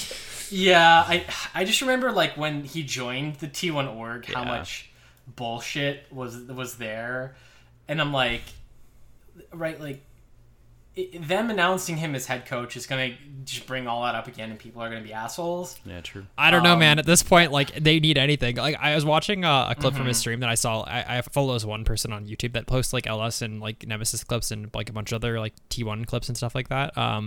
And it's like someone flaming him because he still gets tons of shit. He's a fucking content creator for T1 about like how T1's doing. And he's like, do you guys actually think I'm fucking coaching them? Their drafts are shit. The way they play the game is shit. And he's just, and it's like, Do you think I would have fucking told him to pick Varus? You're kidding me. yeah, and it's like, I don't know. Not in 100 years. At this point, it'd be like fun to see him like coach. Like, I think T1's like, I mean, they're what, 6th right now? Like, they're probably not gonna make playoffs if like they keep playing like this. So it'd be cool to see like a YOLO play for them, but we'll see. Pog. Thank you, Dippy. Next, the email is from Jonathan. Hi, Jonathan here. I'm not a person who constantly hates on new champs or their very flashy kits, but I do find it frustrating with mobility creep in champions. It really affects my favorite Lord champion, that being Mordekaiser. The only solution I could think of is to simply do a mini rework on Mordekaiser to make him keep up with mobile champions. Here's my idea. Passive Stride Breaker. He, instead of creating a damaging zone, Jesus, I'm slurring, just instantly starts casting the Stride Breaker effect over and over, slowing for 90%. Jesus Christ. Yeah. Q. Mordekaiser's Q now stuns for 2.5 seconds and has a faster cast time near instant. If the champion is smaller than Mordekaiser, they also get squished, reducing their movement speed by 25% for the rest of the game. W. When shielding yourself, you also instantly pop your passive circle of Stride Breakers. E. If Mordekaiser doesn't hit a champion with his E, the ability's cooldown is refunded.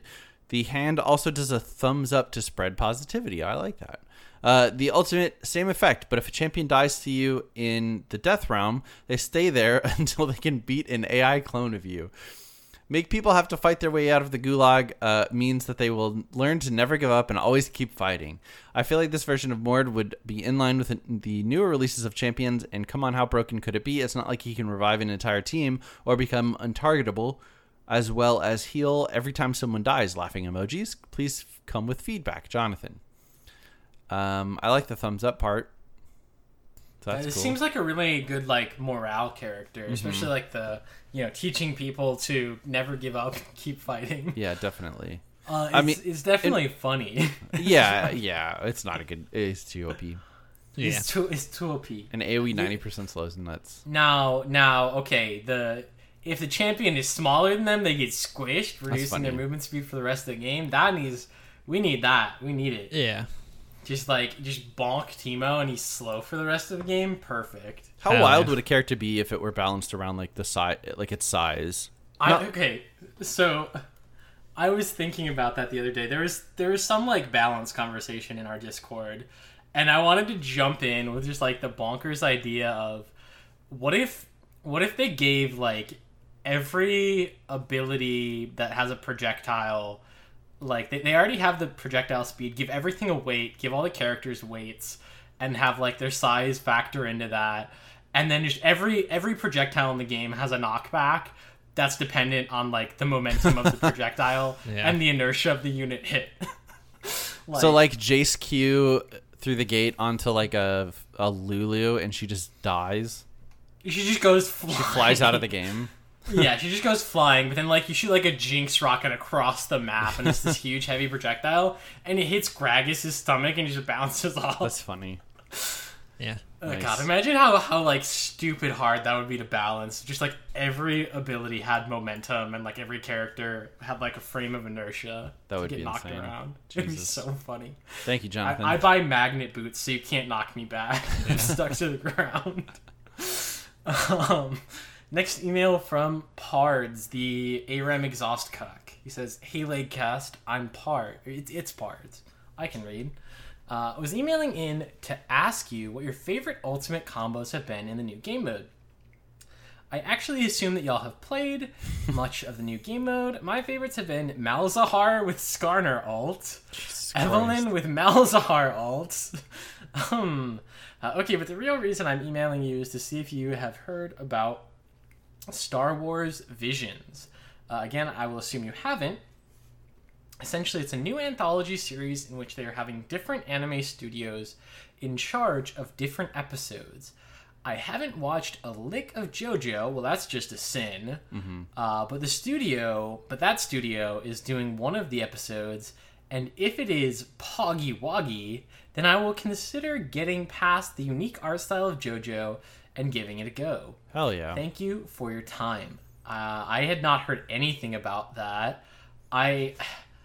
Man, it's such a fine line between excited and being like, each episode is a different studio. That sounds like a recipe for disaster.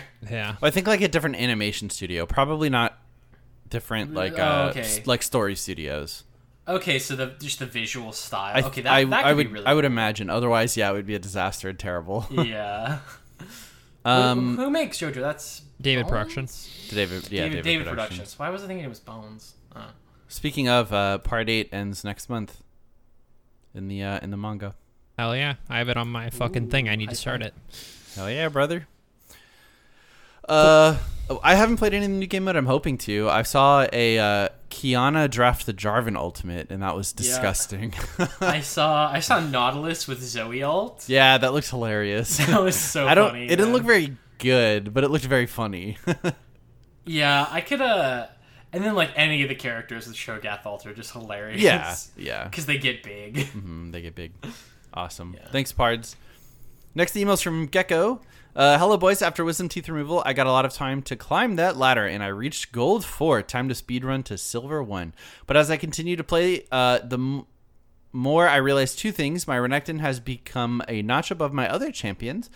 Also, the increasing fear of autofill / secondary role. Of course, one tricking is fine, but do you guys think that I should maybe slow the climb and start working on other champs? Or should I just keep going until I peak / plateau, then widen my pool? I had a few games where I had a Yasuo mid and picked Wukong just for the synergy, but kind of backfired because I soft-inted my lane. Also, I feel like my enjoyment of the game is enhanced when I play multiple champs, so I do plan to play more champions in ranked. Also, how should I go about a secondary role? How do you guys work with the secondary role? With a secondary role. Currently, I queue top primary and support secondary, as support is a relatively easy role. If I get put support, I just play Pyke since I have a good amount of games on him, but I do tend to int a little bit. Should I set aside more games to practice support / finding a solid secondary role?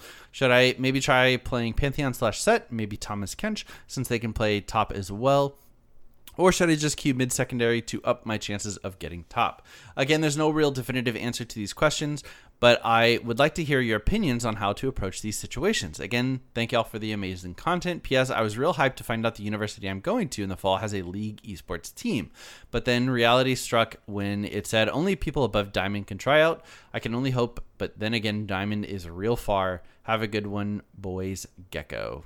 Hey, it's only far if you don't try. They also might have like a B team. Like some teams have like B and C teams and stuff. Like they almost certainly have a B team and a C team and an active League of Legends and or gaming club with plenty of other players in your skill level. Like I would say that there is like a 99% chance that a team that a school with a good League of Legends team probably has a League of Legends club with like 50 plus members. Yeah. I mean, at the same time, like you don't have to be involved strictly on like playing on the like you said, the A team. Like get involved other ways. I think that's got to be a relatively easy way to approach like being on the team, but not having to be Diamond. You know? Yeah. they definitely have internal coaching staff, Yeah. like faculty and students. They probably have a broadcast for when they're scrimming or playing games that you could be a part of that. Like, Or subs even. yeah, like Yeah. subs, scrim different partners. there's a lot Yeah. of other things happening besides being a starter on the 8-team roster. But again, if you're not first, you're last. Ricky Bobby, the American Way, all that good stuff. Back to his question though of one tricking and like off roll. What would you guys say is honestly, the best way to go about it? honestly, I would secondary mid and play Renekton mid. Yeah, that's crazy that you're not. I think especially I don't think he loses a single like mid lane matchup. It is a character that if you play it into counter picks, like Renekton into Yasuo is like one of the freest matchups and is something that like even like Mo or other like Yasuo one tricks complain about. Like it's insane. Yeah, I'd say Renekton's almost better mid than top. Like it's crazy. Yeah, like that added like cheese factor almost is so beneficial. Yeah, you're going to be playing a character you've got hundreds of games on versus somebody who might have played against mid Renekton once or twice. Yeah. That being said, I mean, yeah, if you enjoy playing other characters, like play those. I wouldn't necessarily learn new characters if your goal is to just climb as high as you want. If you want to extend your champion pool and like approach League that way, you know, go ahead and try Pantheon set, maybe even Tom. But I think Renekton you can get through almost every single champion like lobby with. So why not? I also just want to say, like, if Right. your only goal is to climb, then like dodge games that you get secondary role. Like, I mean, I played top support at an ELO with way less players, and I get autofilled maybe like once every 30 games or so. You can just dodge that one every 30 games and then just climb if that's all you want to do. Like that's probably in theory your best way to climb. If not, just like play your characters that you're good at in mid, which I think is fine as well. Yeah, that's one way to go about it. And then I would say as well, like, if you really don't want to dodge, there are definitely easier characters in particular roles where it's like, I get autofilled in whatever my, off role is. You can play something that's difficult, or you can play, like, for example, bot lane, like Soraka, or top lane, like Sion or Ornn. I think Pyke is a character that's pretty feast or famine in terms of like support, but if you play like Janna or Soraka, don't int and you're going to be very useful. So that's just something to, I guess, consider. Obviously, if you already have a good background of Pyke, play characters you like and are good at, but if you do end up filled and don't want to dodge, consider just taking an easy character or like a stat check character, or whatever's stupid at the time, but like, there are easy ways to add a lot of value to your team even if you're not super experienced in that role or position or whatever. Thanks, Gecko. Next email is from Curlo. It says, "Hey guys, just wanted to say I love the podcast and listening to you three ramble on about the game we all love deep down. Just want to give my 2 cents on last week's roundtable question regarding champion design. Personally believe that champion design is going in a direction that does not reflect the vastness of Runeterra. Mechanically, they're all great champions, being very unique in their own way, but artistically, all we seem to be getting is the same e-boy and e-girl-esque champions. Believe that Viego was some of the most wasted potential for a champion in Riot's history. He's the ruined king of Camivore, for God's sake. He had the potential to be some awesome, scary, brooding tyrant to rival the likes of Mordekaiser, but no. We get some pale, sad, muscular emo in a vest crying over his dead wife. I just wish we'd gotten a bit of diversity with more cool monster champs, as the last monster that was released was Ornn. Is he a monster? Anyway, I mean, he's just like a thick humanoid god. Poor guy. Anyway, thank you for listening to my rant. Again, I absolutely love the podcast and all the efforts you guys put in to entertain us. However, I will not apologize for the length of this email. Kind regards, your resident Ivern main, Curlo. So, like, I don't mind the anime characters overall, but Nick, Yeah, imagine if Viego, like, actually, like, Nameless King, like, type look to him. Like, Dark Souls fucking, like, brooding. That's kind of cool, though, right? Oh, no, yeah, for sure. I don't think Viego's, like, character design is perfect. I think it's fine. It's but whatever. It would be really cool.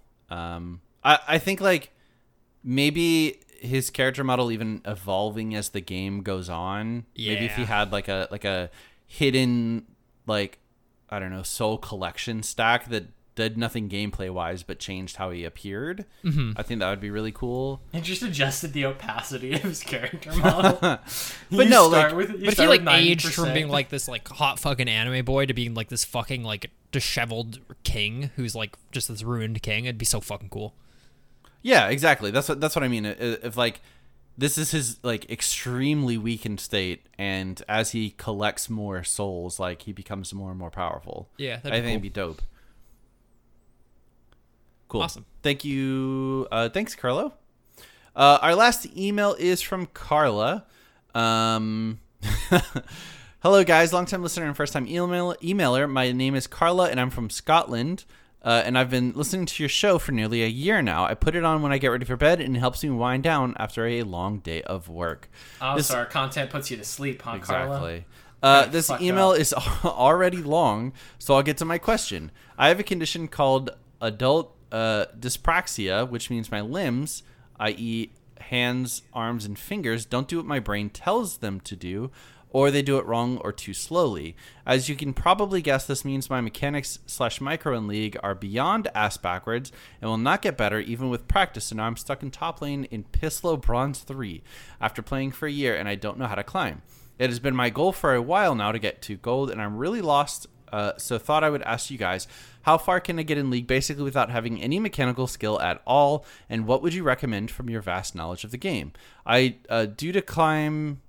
what would you recommend I do to climb basically while using my hands as little as possible? Thank you for your wonderful podcast, and sorry for the long email. Carla, P.S. Please do not say main Yumi. I would rather quit the game. So I looked into this a fair bit. I was seeing like if there's any other Reddit threads about people with similar things, yada, yada, yada. And I thought about this a lot because I think it's a very interesting email, right? Because, and I also think that main Yumi is also like a silly thing to say.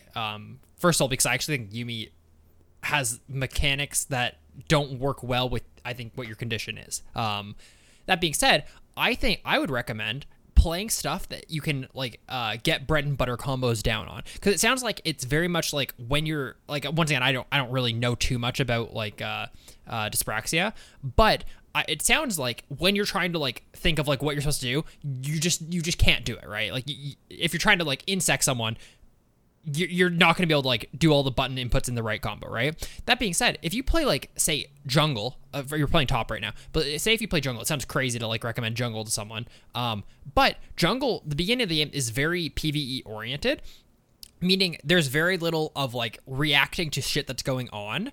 And then you can play characters in the jungle that are very like, your combo chains into itself. Like, for example, if you played Volibear in the jungle, your first couple minutes of the game is just farming versus PvE stuff, where you're not really having to do like a lot of like brain to arm thinking movements mechanics. And then when you do like engage against people, your combos you can memorize. You can go into a practice tool and you can make sure that you always hit your E into Q into W in Volibear. And you're always going to do that exact same combo no matter the situation. So you never really have to have this like weird thinking about it, and then maybe your like fingers do something different, or like maybe you're too slow about a combo or getting it backwards. Playing a character that has this combo that kind of like you always do the same thing, or something that you can practice and always do the same thing, I think will help you out a ton. Like if you get muscle memory, I'm assuming you can still have some level of muscle memory, and I think that would really help your overall ability. I think playing in lanes is gonna fuck that up a little bit, because every lane's going to be different. Everyone's going to play, you're like a ton of different characters playing it in lane. They're all going to be doing different things. Sometimes they'll push, sometimes they'll freeze, sometimes they'll dive you. And that can all like fuck up with what you're trying to do. But if you play jungle and you play characters that just have like very memorizable play patterns, that might help you like a ton, honestly. Yeah, I think that you mentioned a lot of really good things there.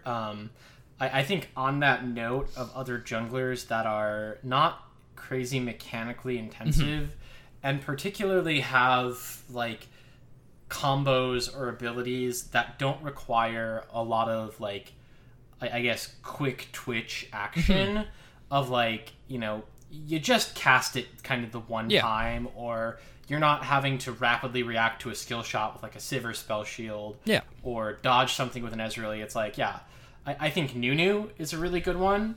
I think Fiddlesticks is a really good one. I think, like you said, Volibear is a good one. And with the jungle role, like you were saying, it's like most of the gameplay you're doing is going to be in your pathing of, you know, where you are when, and not so much, you know, having to click 8 buttons really, really fast in the correct order. Again, I'm not very familiar with this condition, so I don't know how much, you know, how limiting it all is. But I'm sure that, you know, given time and effort, you'll definitely be able to reach your goals. And I'm looking forward to some updates on this. If you do want to stick to top lane, you know, there are characters that I think would be easier to play than others. I think Cho'Gath would be a pretty decent one, where again, you know, it's just like hit the Q, and from there it's pretty simple. Like, you're not doing a whole lot, and it's about being in the right place at the right time, like managing waves. The last thing I'd want to mention is, like, you know, if you want to climb, and particularly for like your exact question of how can I like climb without having any mechanical skill at all, like, take time studying the game from like an academic perspective and becoming a god at like macro, and then use that either via like voice chat or typing or pings. I think voice chat is going to be the easiest for you, again, because you're not having to then input a bunch of like typing. But like, if you are duoed with, let's say, your mid laner and you're jungling or support or whatever role you want to do, if you're the macro god, like directing your team, you don't need to have mechanics. You can sit up in top lane, you know, drop 20 CS, lose lane, but you're going to win the game. And so I would approach it from that way. It's like, there are a lot of other important skills that have nothing to do with hitting buttons, you know, or your mechanics. I want to say, like, in your first year of being Bronze 3 isn't, like, bad at all. All of us were Bronze in our first year of playing League of Legends. And we also have tons of listeners who have played the game for, like, years and are, like, Bronze players. Like, it's like, just... I was never Bronze, and I was always Diamond. Everyone has, like, different, even like, right skill now. things, and, like, I think just by playing the game more, you'll, like, improve as well, so... Yeah, I mean, Hopefully- alternatively, like, there has to be some resources out there for people who have played this game and, like, it have issues very similar to yours, and you can learn how to, I don't know, play the game that way. I think there are people who, like, play with their mouth and the pressure that they, you know, exert through breath or something like that. I'm not 100% sure, but there are a lot of options for you. Yeah, I definitely found like resources being pretty limited when I looked into it. The main thread I saw, and this was from like years ago, someone asking like, "Hey, I have this. What can I do?" The comments weren't very nice. Was the main thing. It was also like many years ago, and the person did ask in a way of like, "League is too hard for people with my condition," sort of thing. People are like, "Suck it, that's life," and I don't know if that's like the way of looking at it. You know what I mean? That's pretty fucked. That is like that's like 7 years ago on League of Legends boards, though, I guess. But I don't know. It's one of those things where I think that you can always adapt and figure out the best ways of doing it. It definitely will be harder for you. Like I think I'm sure you know that. But there's definitely ways to get around stuff. I really do think playing characters that have pretty easy to follow gameplay patterns will be a good place to start at the very least. I would say also like some other things to consider. Again, I'm not super familiar with the condition, but if it's, you know, if let's say your fingers maybe aren't super responsive, so being able to do like QER in rapid succession, as opposed to like, I know there's a guy who plays with his feet. And so, like, if you had a separate button where it's like, my left hand only is Q and W, and then maybe I'm doing, like, E with my foot and R with my foot. Obviously, you'd need to have, you know, more of a custom setup for that. But if that might be helpful. I don't know. Well, they said their limb or Yeah, it's very Yeah, and it's that's- brain to like limb, like transmission. which I would assume includes feet as well. I do think there is Yeah. something to like each limb would be a button would like I think is Colton's idea is like you're simplifying that rather than having every single finger like trying to like figure out what you're clicking. Like there could be Yeah. merit to that, right? But yeah. And again, I don't know the condition well enough to say that like, controlling any of your 5 fingers on one hand is more difficult than just moving an arm or leg. Aiden jumped into being really nice and giving helpful answers right away, so I wasn't able to make my joke of just play Sona because all you have to do is roll your face on the keyboard. But I'm gonna make it now. Sona's getting because- reworked next patch, so it's harder. Yeah, true. or would it be easier because you get to You just get Mash stuff for them. free. more often? Yeah. But anyways, hopefully that helps. Good luck. Give us some updates though. Yeah. For sure. And that'll do it for this episode of LeagueCast. Thank you guys so much for listening. If you want to send us an email, you can send it to mail@leaguecastpodcast.com. You can watch us on Twitch, twitch.tv/bluebasket and /LeagueCastFrost.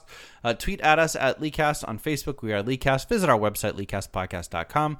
Our Discord is leaguecastpodcast.com/Discord. And finally, you can support us on Patreon, patreon.com/LeagueCast. Thank you guys so much for listening, and we'll see you next week for 492. Goodbye. Bye.